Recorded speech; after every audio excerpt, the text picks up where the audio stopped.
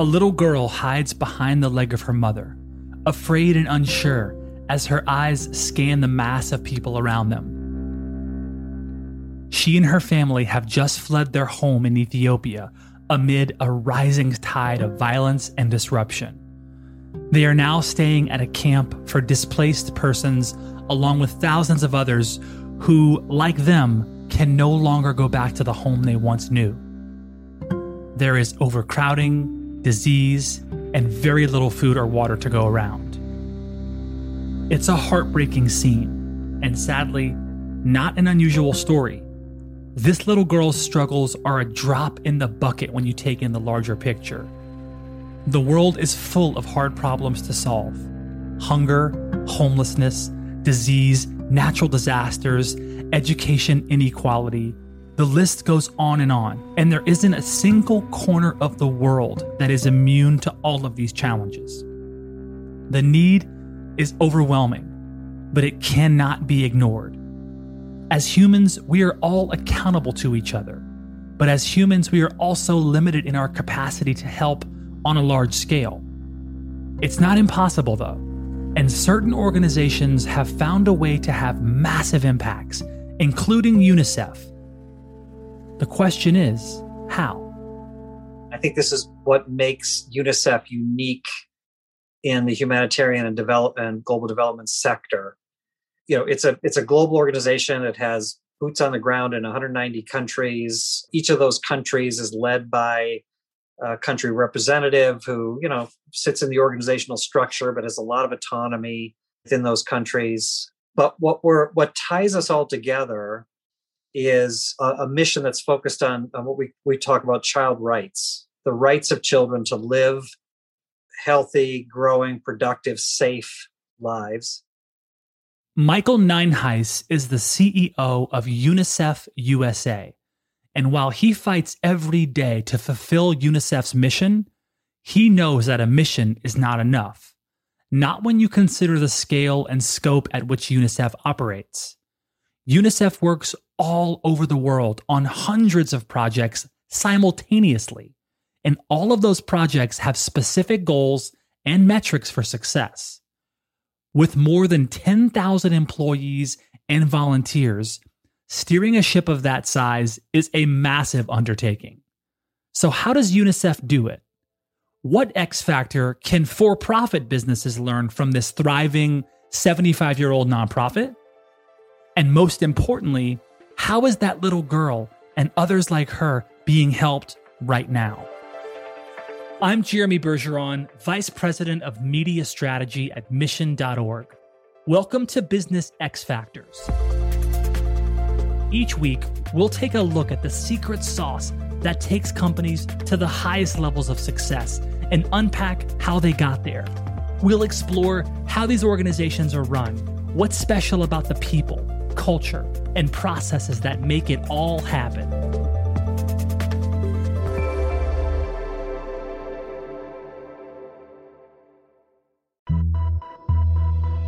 Question for you. What do you think is the best use of technology?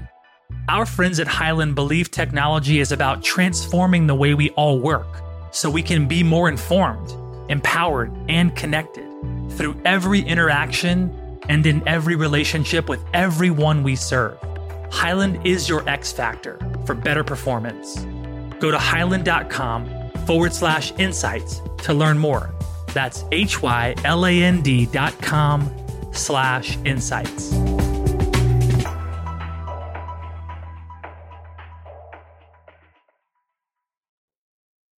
Michael is no stranger to stories like the one you heard at the top of the show. Throughout his career, Michael has been on the literal front lines of worldwide struggles. Initially, Michael worked as a journalist covering international stories in South America, the Middle East, and Europe. He heard and saw the stories of those in need, and he reported them to the world. It was doing this work when he actually began to realize that there was only so much a traditional path and centralized operations could do to help the niche problems worldwide. I was on a reporting trip in Central America, writing at the time about the HIV pandemic, and was in Honduras. And while I was there, through some other connections, I ended up in this small little village, kind of a little squatter, very poor village on a kind of dusty hillside. And I was introduced to a nurse whose name was Gloria, a local woman from that village who had grown up there, had gone off to nursing school. And unlike her classmates who were all, jockeying for positions at the hospitals in the capital city where they would actually earn some kind of living, her whole vision was to go back to her community, to set up a health post and be a change agent in her community. So along the way, after nursing school, had gone through a community health training program run by a U.S. nonprofit. And community health training is basically to deprogram medical people to think about health and not disease. And how do you promote good health, not just treat disease? So she went back to her community. She set up a little health post. I spent half a day with her in her community. 90% of her time was spent out in the community, working with mothers on home environments and nutrition, working with kids on hygiene, and working with farmers on agriculture techniques to grow more nutritious foods. She was a dynamo and really making a difference in that community. And I just looked at her and I said, who are we as outsiders to try to envision what these communities need? She knows. Maybe what we should just do is find people like her and support her in her work. And you know what? I think that's what I want to do for my life going forward. I think I just want to figure out how I can help people like her do her work. Maybe I've been a journalist for 10 years. And one of the things about being a journalist is you are an observer. You're not a participant. And I think I was to the point where I really wanted to be a participant and not just an observer. He was ready to take action, and that desire led him into the nonprofit world. He took a job at MAP International, an organization that provides medicines and health supplies to people in need. He began as director of communications, but quickly rose in the organization, becoming CEO of MAP in the year 2000. 14 years later, Michael stepped into the same role at AmeriCares, and after a few years leading the charge, his next big opportunity landed right on his lap in 2020. I was really happily working at AmeriCares. I think we've done some great things in the 6 years I was there, growing the organization a lot, really ramping up its programmatic impact. But, every once in a while you get a call from a recruiter who wants to talk to you about another job. And most of those I let go by. But when this recruiter said the name UNICEF, I just perked up a little bit because it's UNICEF. If you want to impact kids around the world, there's no better place to do it. If you're like me, you might be familiar with UNICEF thanks to its various fundraising efforts, particularly around the holiday or times of crisis. Unsurprisingly, that was even Michael's first introduction to UNICEF. Known about UNICEF since I was a kid. I was one of those kids who did trick or treat for UNICEF when I was a little boy, going door to door in my little town in Minnesota where I grew up, not really knowing too much about it, but understanding that there were kids around the world that needed our help and I could do something about it. And so UNICEF, the brand just stuck in my brain, as it has for a lot of people from my generation and after who had a chance to do that. What Michael has found out since those young years is that the organization is so much more than just Halloween boxes. And his job as president of UNICEF USA is a complicated and sophisticated dance that requires the right skills and people in place to collaborate with. UNICEF actually is very large, global, decentralized, many component parts all working together. And some of kind of the secret sauce of UNICEF is in that. And I can talk about that a little bit. But so I run UNICEF USA, which is one of the many component parts of UNICEF that work together to deliver results for children around the world. It's considerably different than what I was doing before at both AmeriCares and MAP, where I was the CEO of a private, independent organization where I had span of control over all of the work. At UNICEF USA, our work here is to rally the American people, including its government, to support UNICEF's work around the globe, and then to represent UNICEF here in the US, including in the work that we do with youth here in our country. I run a very big organization, UNICEF USA. It is one component part of this massive global thing called UNICEF. And so it's a very different job, because not only do I have my own organization and our own constituency, but I have all of my peers who run other parts of the big UNICEF family to engage with as well. And there's a lot of collaboration, a lot of negotiation, a lot of diplomacy, a lot of debate to get things done. And what exactly does UNICEF get done? Well, it helps little children like the one in Ethiopia and others just like her in every corner of the world. UNICEF stands for United Nations Children's Fund and was founded in 1946 to help children in countries devastated by World War II. Since its founding, UNICEF's goals and visions have grown, and today UNICEF works to protect and provide for some of the most vulnerable children around the world. In 2020 alone, UNICEF provided critical water, sanitation, and hygiene services and supplies to 106 million people, including 58 million children in 153 countries. The organization also supported remote learning for more than 301 million children. And during the global crisis that was the COVID-19 pandemic, UNICEF responded by providing expertise and logistical support in the COVID-19 Vaccines Global Access Initiative. This is also called COVAX. UNICEF's commitment resulted in the financing of COVID-19 vaccines for 92 low and middle income countries and prepared countries to deliver the vaccine by managing procurement, freight, logistics, and storage, among other things. It's a logistical challenge that UNICEF is still helping navigate. This is, a historic effort on UNICEF's part. It is the first time the world has done a global vaccine campaign. It is the biggest single effort that UNICEF has ever done. And we've been around 75 years. And it's essential if we really want to, on a global scale, end this pandemic.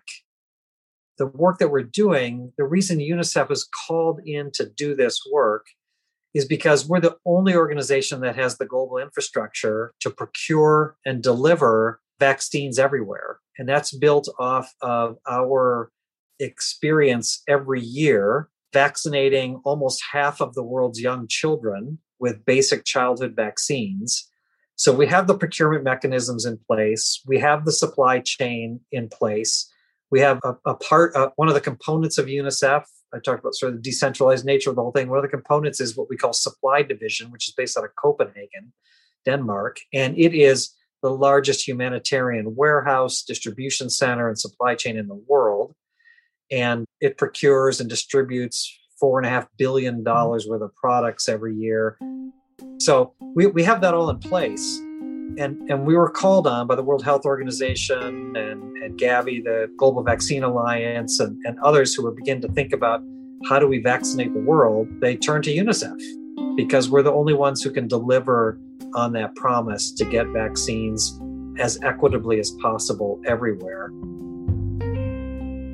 UNICEF was set up to handle these large-scale global problems, and it has succeeded thanks to the processes and people Michael and his predecessors have put in place. The question, though, is how?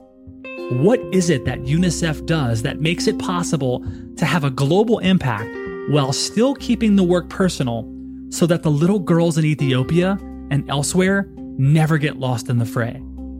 And why don't more people know about the problems and the solutions UNICEF are working on? We'll dig into that after the break. Stay with us.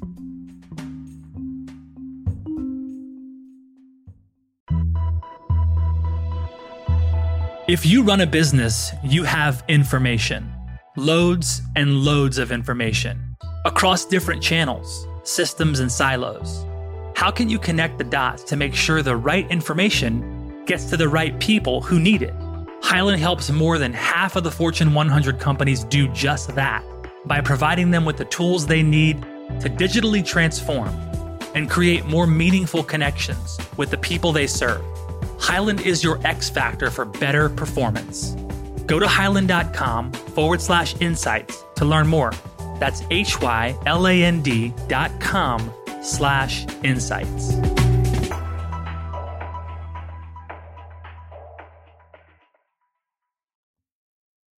When you look at all of the incredible work UNICEF has done and is currently working on, you can't help but be impressed.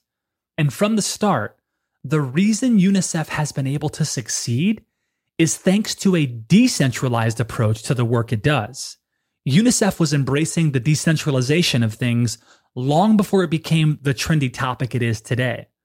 It's only in recent years that cryptocurrencies, blockchain, smart contracts, and open source technology have led to the decentralization of industries like finance, cloud storage, and even marketing and advertising. But when we look back at history, decentralization of organizations and efforts have been a key approach for thousands of years. All the way back to 400 BC, when Jethro advised Moses to distribute his responsibilities to various levels in the hierarchy to avoid burnout and scale his efforts. So let's talk about that decentralized piece. I think that's interesting. How is UNICEF USA, how is UNICEF at large able to be so impactful and a measured approach to that? And you can literally see a lot of the things that are being done. And it's this, like you said, it's a massive decentralized, component, this company. How do you do that? Yeah. Well, okay. So the most important, so maybe two really critical pieces of it. And I think this is what makes UNICEF unique in the humanitarian and global development sector. It's a global organization. It has boots on the ground in 190 countries. Each of those countries is led by a country representative who, sits in the organizational structure, but has a lot of autonomy within those countries. But what ties us all together is a mission that's focused on what we talk about child rights, the rights of children to live healthy, growing, productive, safe lives. And all of that is anchored in a document called the Convention on the Rights of the Child, which the UN approved and governments across the country, across the world, it's the largest, it's the most widely ratified human rights treaty in the world.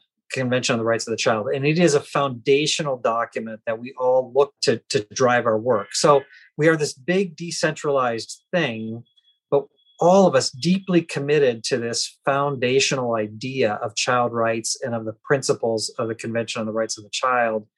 And so it holds us all together so we don't spin off in odd directions or whatnot. So that's sort of the big global piece that holds us all together. But the implementation of what we do is incredibly local. And, the country offices that deliver the programs to kids in low and middle income countries are, again, they have a lot of autonomy, but underneath that idea of child rights and the basic framework of UNICEF programming. And they work, very locally with a local health center, with a local school, with a local nonprofit or local NGO that's delivering services, and UNICEF helps them carry out those services better with governments, national and local governments. It's a very local expression of this. And so, we hear a lot about, think global, act local is kind of a little bit of a cliche phrase these days. UNICEF effectively for 75 years has done this really, really well, to have a global mindset and a global structure that allows for very local expression of the work. And I do think that's our secret sauce. That is our X factor, if you will, that we figured out how to do that and have sustained it over 75 years. Everything UNICEF does is decentralized because it has to be. The needs of that little girl in Ethiopia are different than the needs of the community in Ghana. And the regulations and government entities in each of those cases mean that there is no way that UNICEF could have a centralized system or process. Instead, UNICEF gives autonomy to all the people that work to fulfill the mission stated in the Convention on the Rights of the Child. There are local people who know how to make a difference. And how do we help them do that? And in UNICEF's case, a lot of those local people are UNICEF staffers who are in those communities getting things done.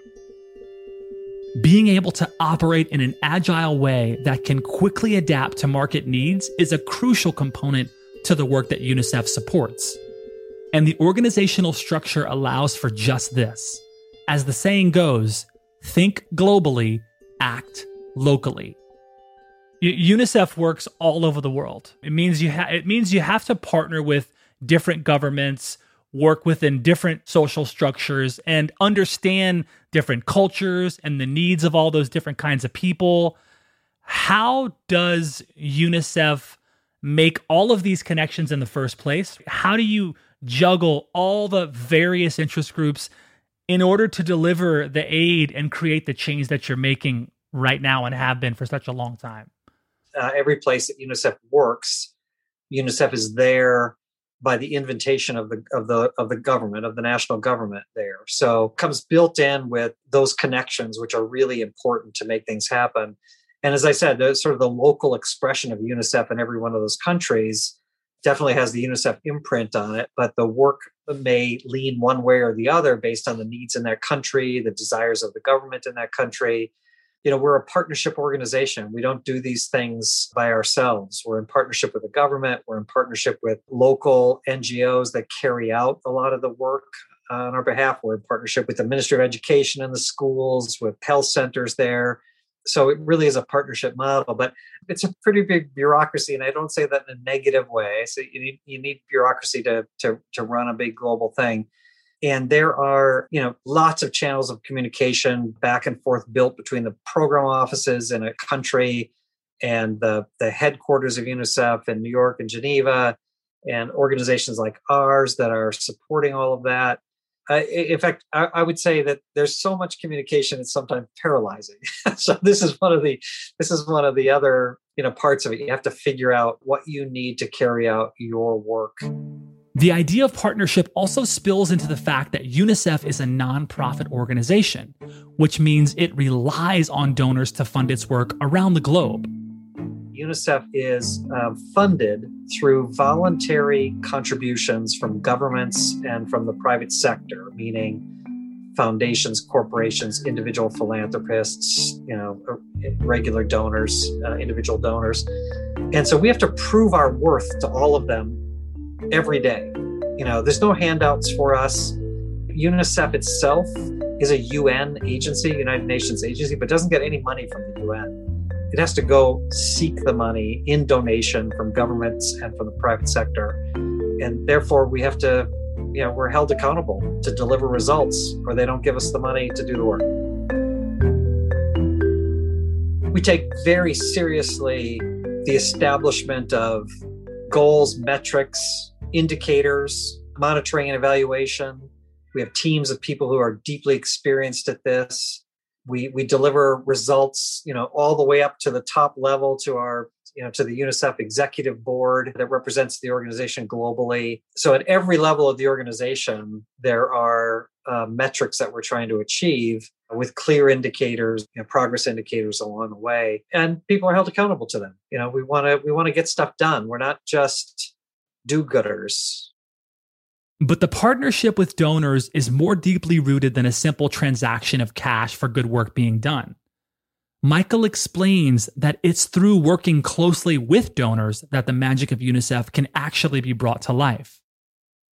I'll give you an example of how some of these partnerships sort of weave together. We had a donor here in the US who was really taken by the plight of homeless kids in India and wanted to do a project in India and sort of envisioned herself what that project might be and was willing to put a lot of money out to make it happen.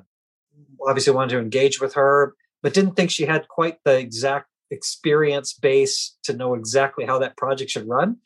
So we opened the dialogue with our colleagues in India, at the UNICEF India office and their education team there about how to how to work this. They're informed by the Indian government's priorities in the country of India.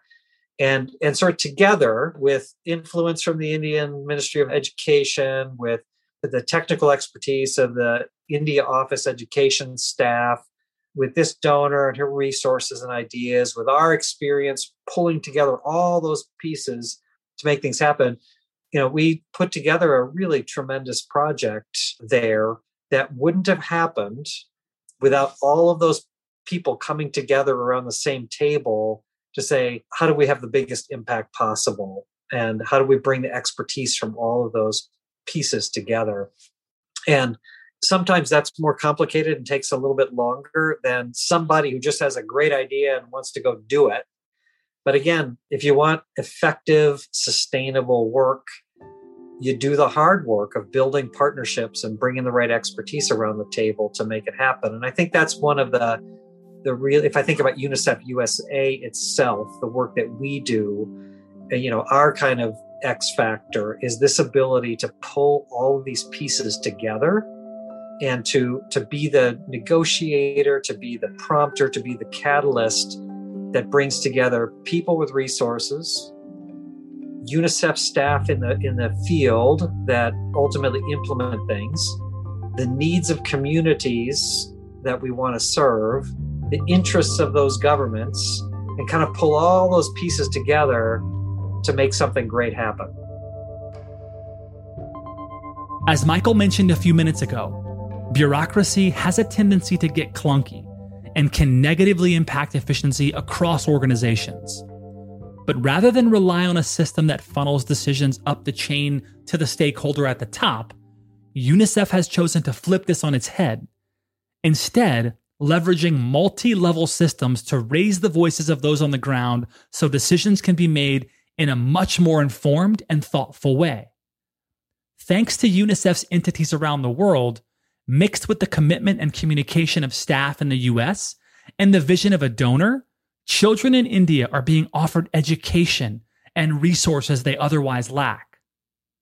But that's just one out of hundreds of examples of UNICEF's powers at work. Remember that little girl in Ethiopia? Her name is Gobze. She's 8 years old, and if you visit UNICEF's website, you'll find a picture of her smiling face. She has fresh water to drink every day. She sings her ABCs, and she plays games with her friends. She's being supported by the work UNICEF is doing on the ground there with partners to provide supplies, vaccines, and health services. And yes, this is Gobze's personal story, but it's also the story of 100,000 others who were similarly displaced. The work is hard, but the goal of bringing equity, safety, and positive change to children everywhere is what keeps UNICEF and its partners moving forward, one project at a time, one country at a time, one little girl at a time, but also all at once in a decentralized and beautifully local way that makes it possible to address the world's toughest problems.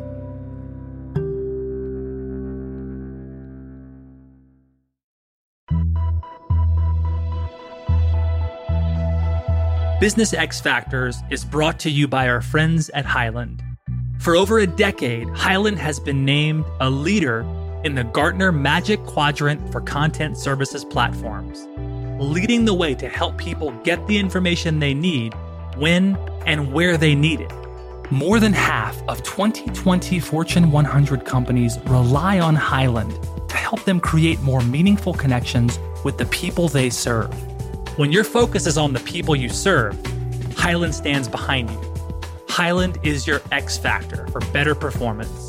Go to hyland.com/insights to learn more. That's HYLAND.com/insights.